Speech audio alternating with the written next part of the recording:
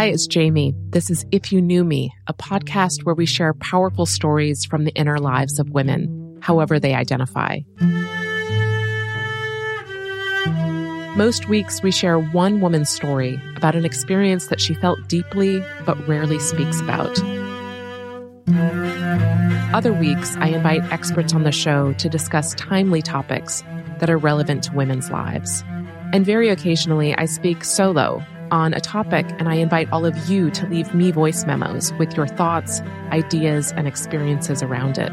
That way, together, we create a collective wisdom.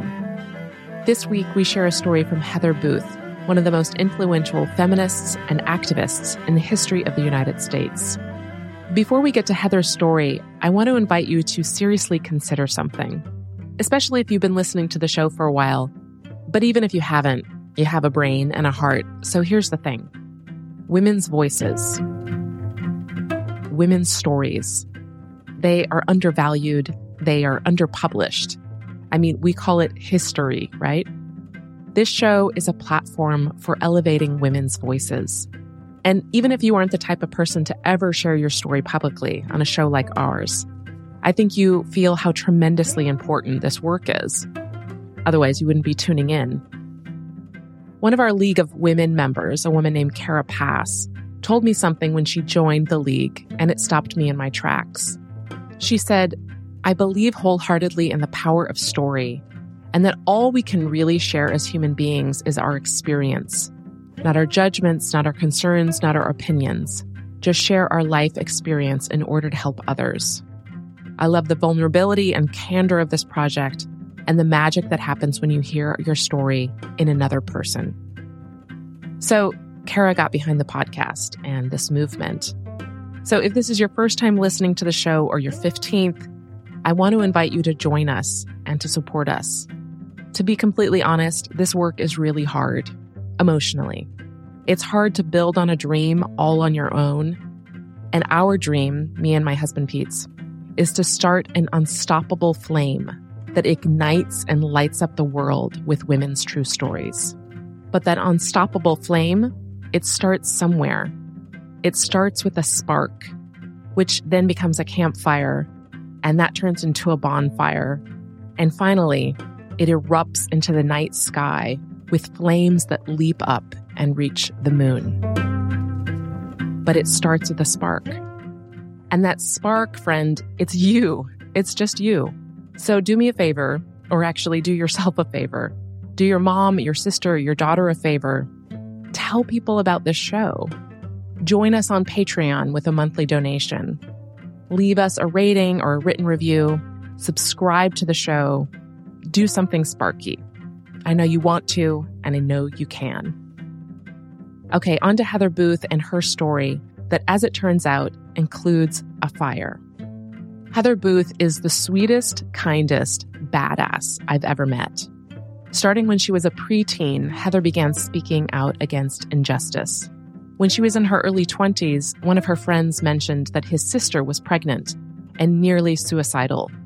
She wanted an abortion, so Heather helped her find a doctor. A few weeks later, someone else called.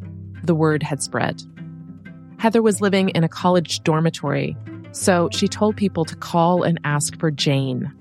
In those days, 3 people discussing an abortion was a conspiracy to commit a felony murder. Over time, Heather's organizing efforts turned into an underground network called Jane. The network eventually helped over 11,000 women get safe, illegal abortions before it was made legal in the United States with Roe v. Wade. Heather grew up Jewish and was raised by very loving parents. Her mom and dad shared an important Hebrew idiom with her and her brothers, Tikkun Olam, which means heal the world. And that's indeed what she's been doing her whole life. It's really impossible to share all of the activism that Heather has done in this short introduction, but here's a tiny taste.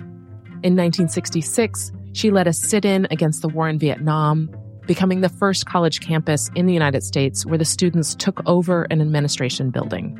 She co-founded the Chicago Women's Liberation Union, and they eventually won $1 million in support for childcare and the revision of childcare in the United States. She was the founding director of the NAACP National Voter Fund, which helped to increase the African American vote by nearly 2 million voters in 2000. She's been an activist her whole life. Her husband, Paul Booth, was also a tremendous activist, and her partner in justice.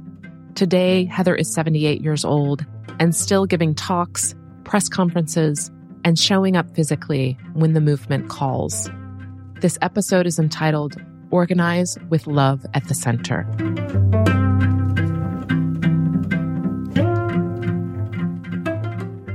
If you really knew me, you'd know that I have tried to lead my whole life, both trying to make this a better world in a broad social way and in a personal way. And there's a tension between it because there are only 24 hours in the day. But to give a sense of it in a personal way, I have by my desk a list of 14 people who are dear friends, who are ill, are dying, are in great need, in emotional turmoil.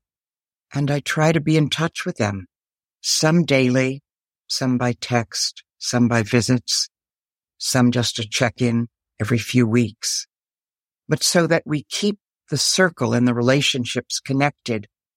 And that's in addition to my children and grandchildren and family connections, neighbors and coworkers. So the personal matters to me a great deal. And there's an equal portion, and that's the social and political work. I started work in the civil rights movement, was in the early women's movement against the war in Vietnam, always looking for where is there an opening where the greatest number of people can make the greatest advance, where my skills can be used at that time.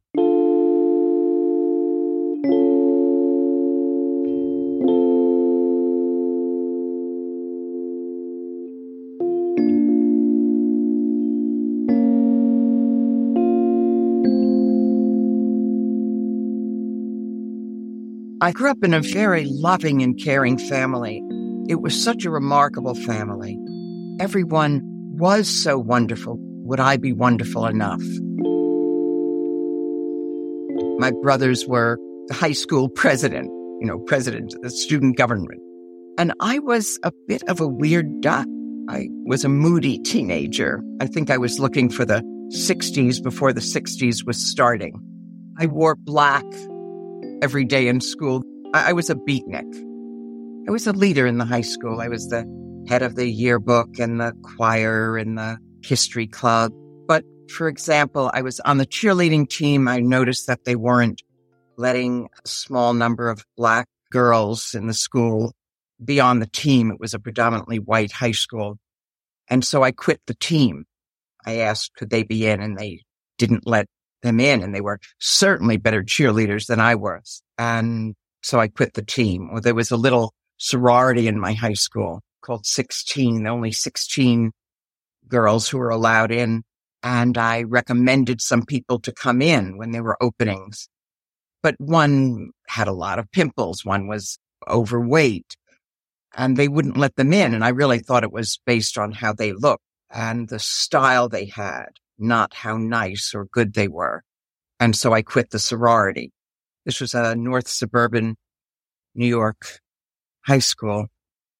I was looking for a life with greater meaning. And so I ended up going to Greenwich Village every weekend to find other people who would be weird like me. And I started to identify that I was an outsider. And I made my part of my group of friends were with those who were outsiders, who didn't look exactly the same.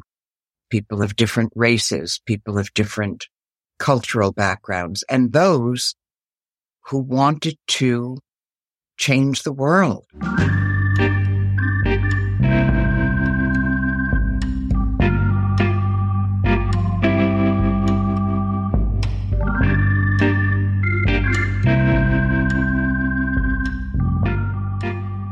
I think that in large part came from my parents and my family, who really believed that we should treat each other with dignity and respect. We used to have in my family family council meetings. And in part, they were funny, like we'd say, okay, who's going to be the president? Who's going to take the minutes? And it was sort of a joke, but it also was serious. We would discuss issues that would come before the family. Should we get a dog? Should we move our house? Where would we go on vacation? But it was also a way to have a discussion about what was going on in the society, what was happening in the world, and what did it mean to us, as well as personal things that were going on within our family. My brothers and I, smoked one cigarette. My mother smelled it. And so we had a discussion, and my father and mother both smoked. And my father at that dinner crushed his cigarette and said he will never smoke again. And he never did. And he didn't tell us we couldn't smoke, but it was his moral example. It was trying to be a good person in the world, and not only be a good person, but to make this a better society for others. So that's where I think the moral upbringing really came from. I'm also Jewish, and part of Judaism is not only a justice theme, and I think every religion has some of that as part of its core, but in Judaism there's an activist justice core. So I think there were elements in my own background that led to that direction. And so a theme in my life has been to organize, to make this a better world, and to do it with love at the center. When I had been the progressive and seniors outreach director for the Joe Biden and Kamala Harris campaign in this last election, I had a large number of volunteers in my unit. There were about 250 who worked almost full time. They're really quite extraordinary. And because I would brief them by Zoom regularly, my catchphrase was, we need to organize with love at the center, and then we will change the world. And at the end of the campaign, I made 2 buttons. One says organize and one says love at the center. And I gave those buttons to every one of those 250 full-time volunteers.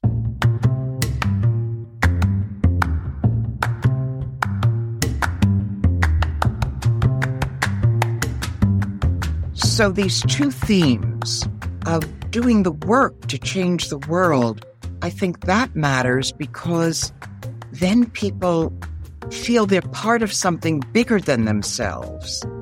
And it helps give life meaning and value and purpose. There are other ways to find meaning and value and purpose, but I find it so rewarding. And also, I see we make change in the world. I began organizing in the civil rights movement, and when truly people were being terrorized and murdered in the South and Mississippi, where I went in a Freedom Summer project in 1964. And it gained notoriety when 3 of the young volunteers, Andrew Goodman, James Chaney, and Michael Schwerner, were killed at the hands of the Klan. And even the family I lived with, the Hawkins family, their house was firebombed after the summer.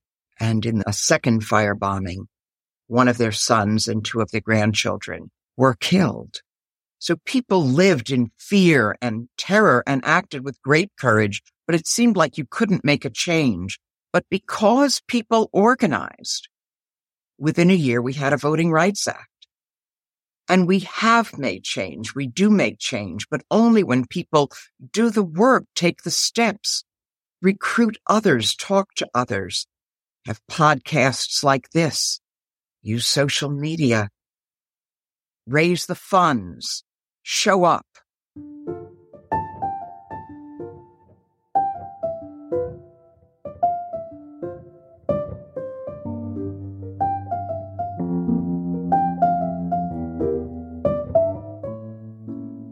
So the social part in the society and the personal part in how we treat each other are both extremely integrated in my view and are great priorities. In fact, in the early women's movement, we used to have a phrase that said, the personal is political. And what it meant then is that what you were feeling on your own and hadn't really discussed with others, and you thought was your fault. You weren't getting ahead in your job. Was it because you weren't smart enough or good enough? You were having trouble in your relationship because maybe you weren't doing enough for your husband or your partner. Was it your fault? But then when you shared it with others and without judgment and with support, and you found out others had the same or similar experiences. And so what you felt was personal actually was shared and was social.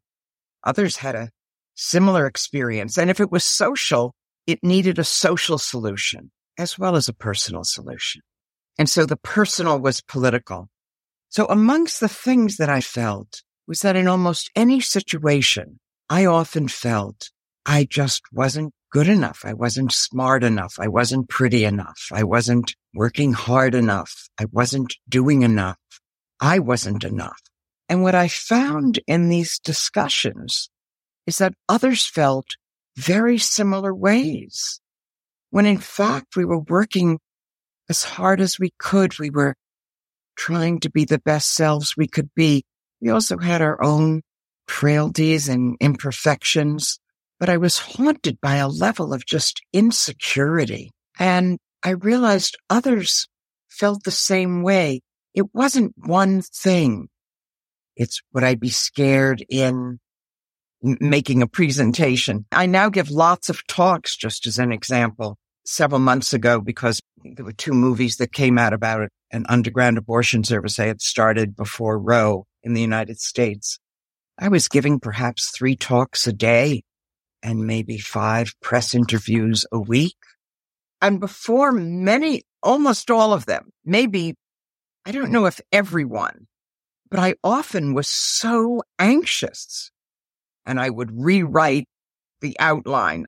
I taught more extemporaneously, or I had notes, but I would be nervous before each one. In the early days when I was giving talks, I often would throw up before I was giving the talk, and I'd come into the hall and I'd have to think, well, where could I go so that I didn't upset anyone else, that I didn't make them sort of spooked by throwing up. I was so anxious, but it's just a manifestation of how scared I was just of being in the world.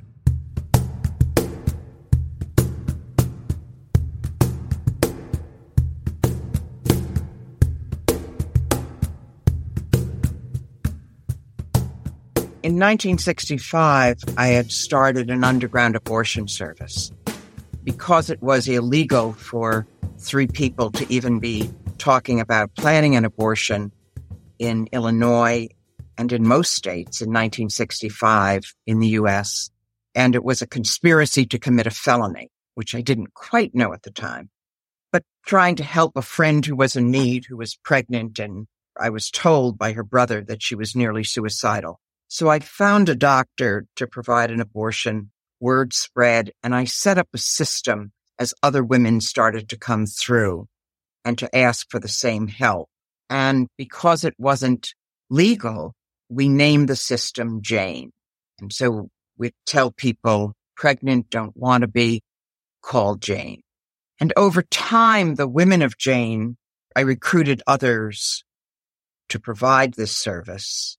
And between 1965, when I started it, and 1973, when Roe became the law of the land in the U.S., which meant that people could have access to an abortion and to the most intimate decision of our lives about when or whether or with whom we have a child.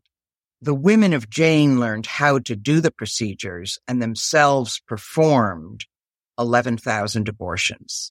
I say that background because it means I've been involved in this issue on and off for quite a while, since 1965. And for 50 years, many women, many people had this option of controlling their own bodies.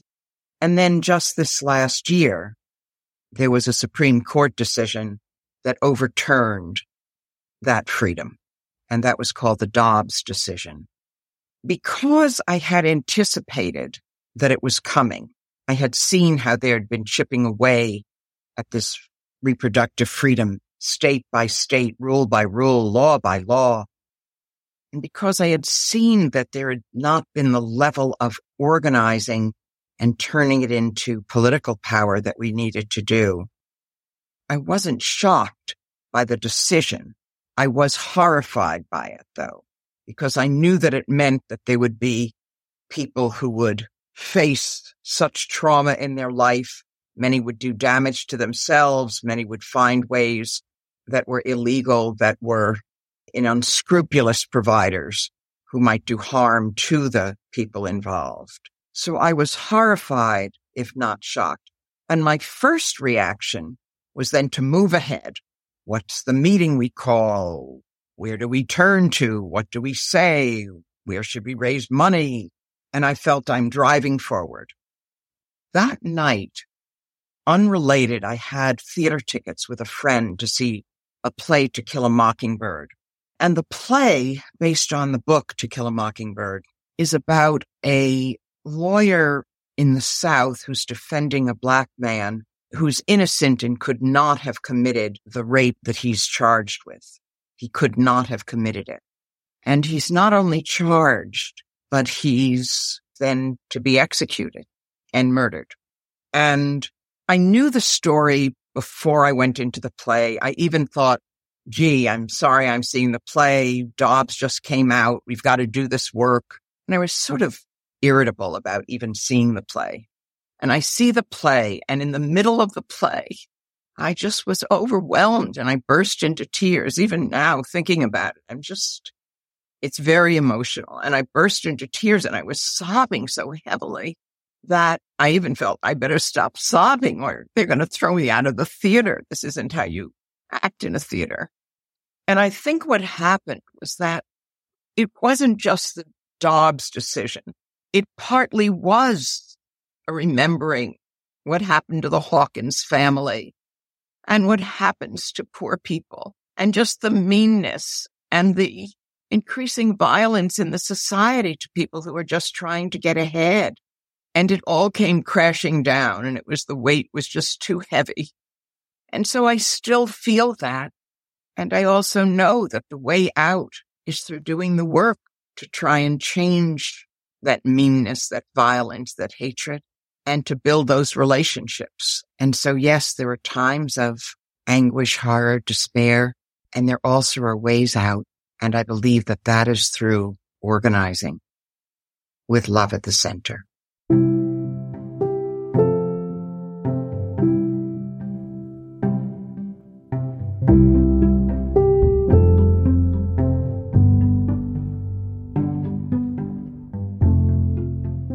His name was Paul Booth. When I was 19, I was active as a student on campus at the University of Chicago. It was a time of great activity. This was in 1966. And one of the areas we were active in was against the war in Vietnam. And the University of Chicago was ranking men's students by grade point average. And if you had a lower grade point average, it was likely you would be drafted for Vietnam, and those with a higher grade point average were less likely to be drafted. And we knew there was a relationship between class and race and grade point average. And we felt that the university should not collaborate with the selective service system for a war that we felt was unjust and was not supported by the American public. And we raised those issues to the administration. When they didn't respond, we had the first sit-in on a campus against the war in Vietnam. We invited in some outside speakers, and one of them was the head of the largest student organization on campus. And Paul Booth was the national secretary of that group. And he came over to speak. And he knew about me, and I knew about him. We had actually talked on the phone once. And he was a national figure, so I knew about him. And he asked to sit near me, and we talked intensively for the first 3 days of the sit-in, and then he asked me to marry him. And at 5 days, I said that I would, but we would wait a year.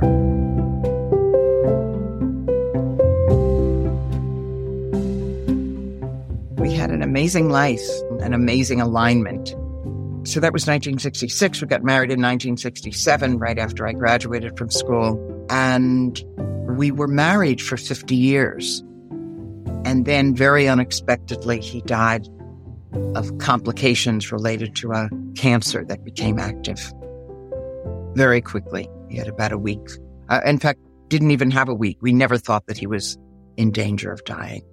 The day that he died, which we didn't know he was going to die, he was in the hospital for a week, and every day they said, well, you'll go home today. Oh, well, you'll go home tomorrow. Well, just after this last treatment. And we expected that he would be leaving the next day from the hospital. That morning, many months ago, I had committed to being part of a civil disobedience on an immigration reform demonstration that was in the Capitol. And I said I wouldn't go, that I'd stay with him in the hospital. And he said, no, you've really got to go.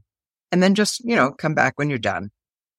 And so I was at the demonstration. I came back to the hospital and he started his treatment and then must have had a heart attack in the middle of the treatment and died.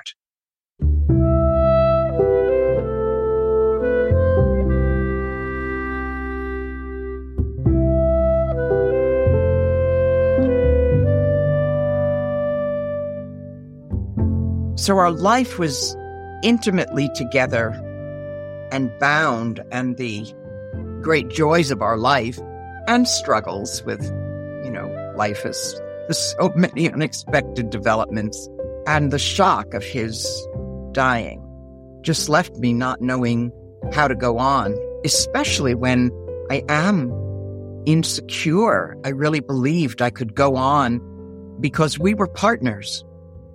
Even if we didn't say something or do something in support of each other, we were partners. If I gave him a talk, I'd have him look at it before I gave it often. And he often wouldn't make a comment, or he'd say, here's a typo, But I felt there was someone else there. And I suddenly was bereft of that.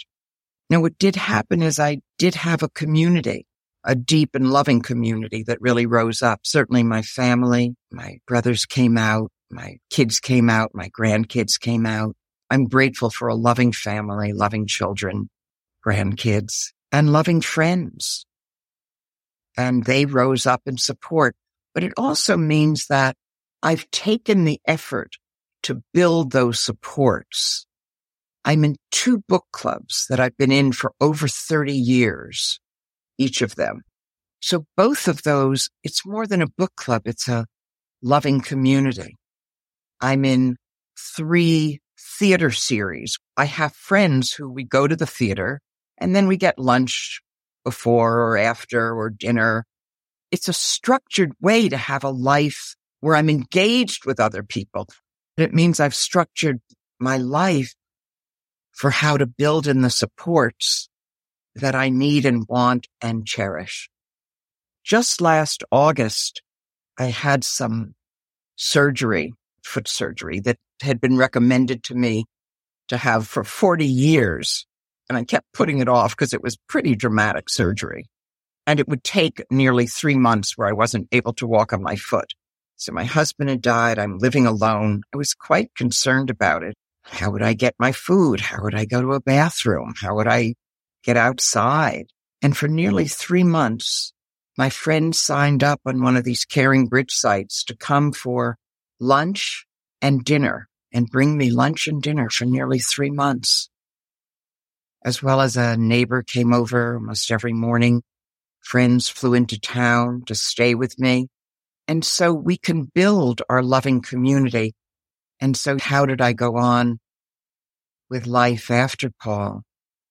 Part of it was by continuing the work that we both believed in, because we lived these shared values. We were movement partners. We were a movement couple, a movement for building a better world. And I've also structured those personal relationships that also are a source of great personal and social support. And so the personal is political, and we need to organize with love at the center.